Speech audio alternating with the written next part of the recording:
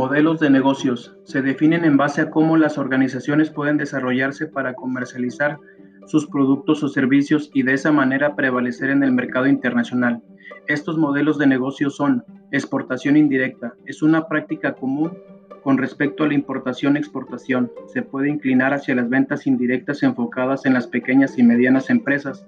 En este modelo de negocio se determinan los documentos de exportación así como aduanales, los cuales deben de presentarse en el país importador, por lo que el método de venta indirecta se realiza en ocasiones por un intermediario independiente en su país de origen, lo cual puede ser benéfico, además de que estos intermediarios no están relacionados con el productor ni con el comprador, por lo que el trato lo realiza el intermediario. Un ejemplo de este modelo se representa por la empresa mexicana Grupo Collado, la cual se dedica a la exportación de ensambles y partes metálicas, ubicada en la Ciudad de México y perteneciente al sector metal mecánico. Los tipos de intermediarios son dos: empresas de administración de exportaciones, los cuales se comunican con representantes de empresas y distribuidores en el extranjero para seleccionar los mercados en el extranjero.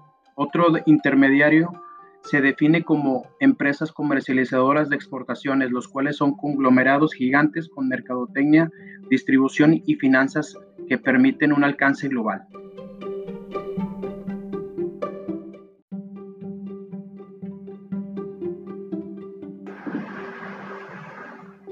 Exportación directa. Este modelo de negocio permite que las empresas exportadoras desarrollen sus capacidades propias de mercadotecnia para generar más utilidades, por lo que los mismos exportadores deciden si exportan sus productos a través de intermediarios o por medio de sucursales o filiales, en el sentido de que los intermediarios son un conjunto de personas u organizaciones que están entre la empresa productora y el consumidor final, facilitando el intercambio de propiedad de productos, además de que pueden ser distribuidores o agentes intermediarios. Un ejemplo de este modelo es la empresa mexicana Forza Global Solutions, ubicada en la ciudad de Jiutepec, Morelos, la cual pertenece al sector manufacturero en la categoría de empresas exportadoras pequeñas industriales, que se dedica a la exportación de sistemas de protección para líneas de ensamble automotriz.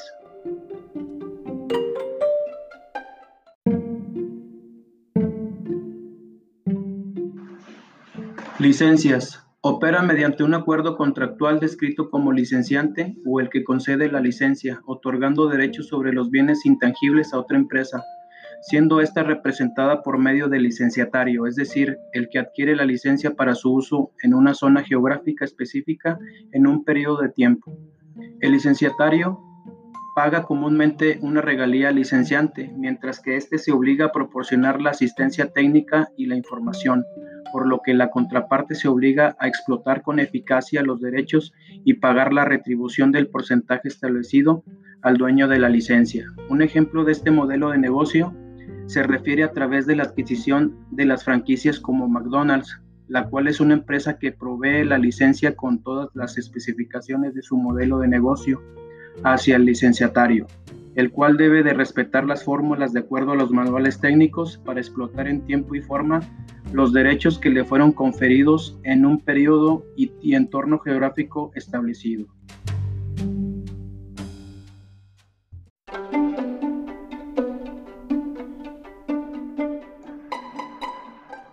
Inversión extranjera directa. Funciona de dos maneras. Una, la inversión de inicio, que se define como establecer una operación nueva en el extranjero, fusionarse o adquiriendo acciones en una empresa que opere ya en otro país.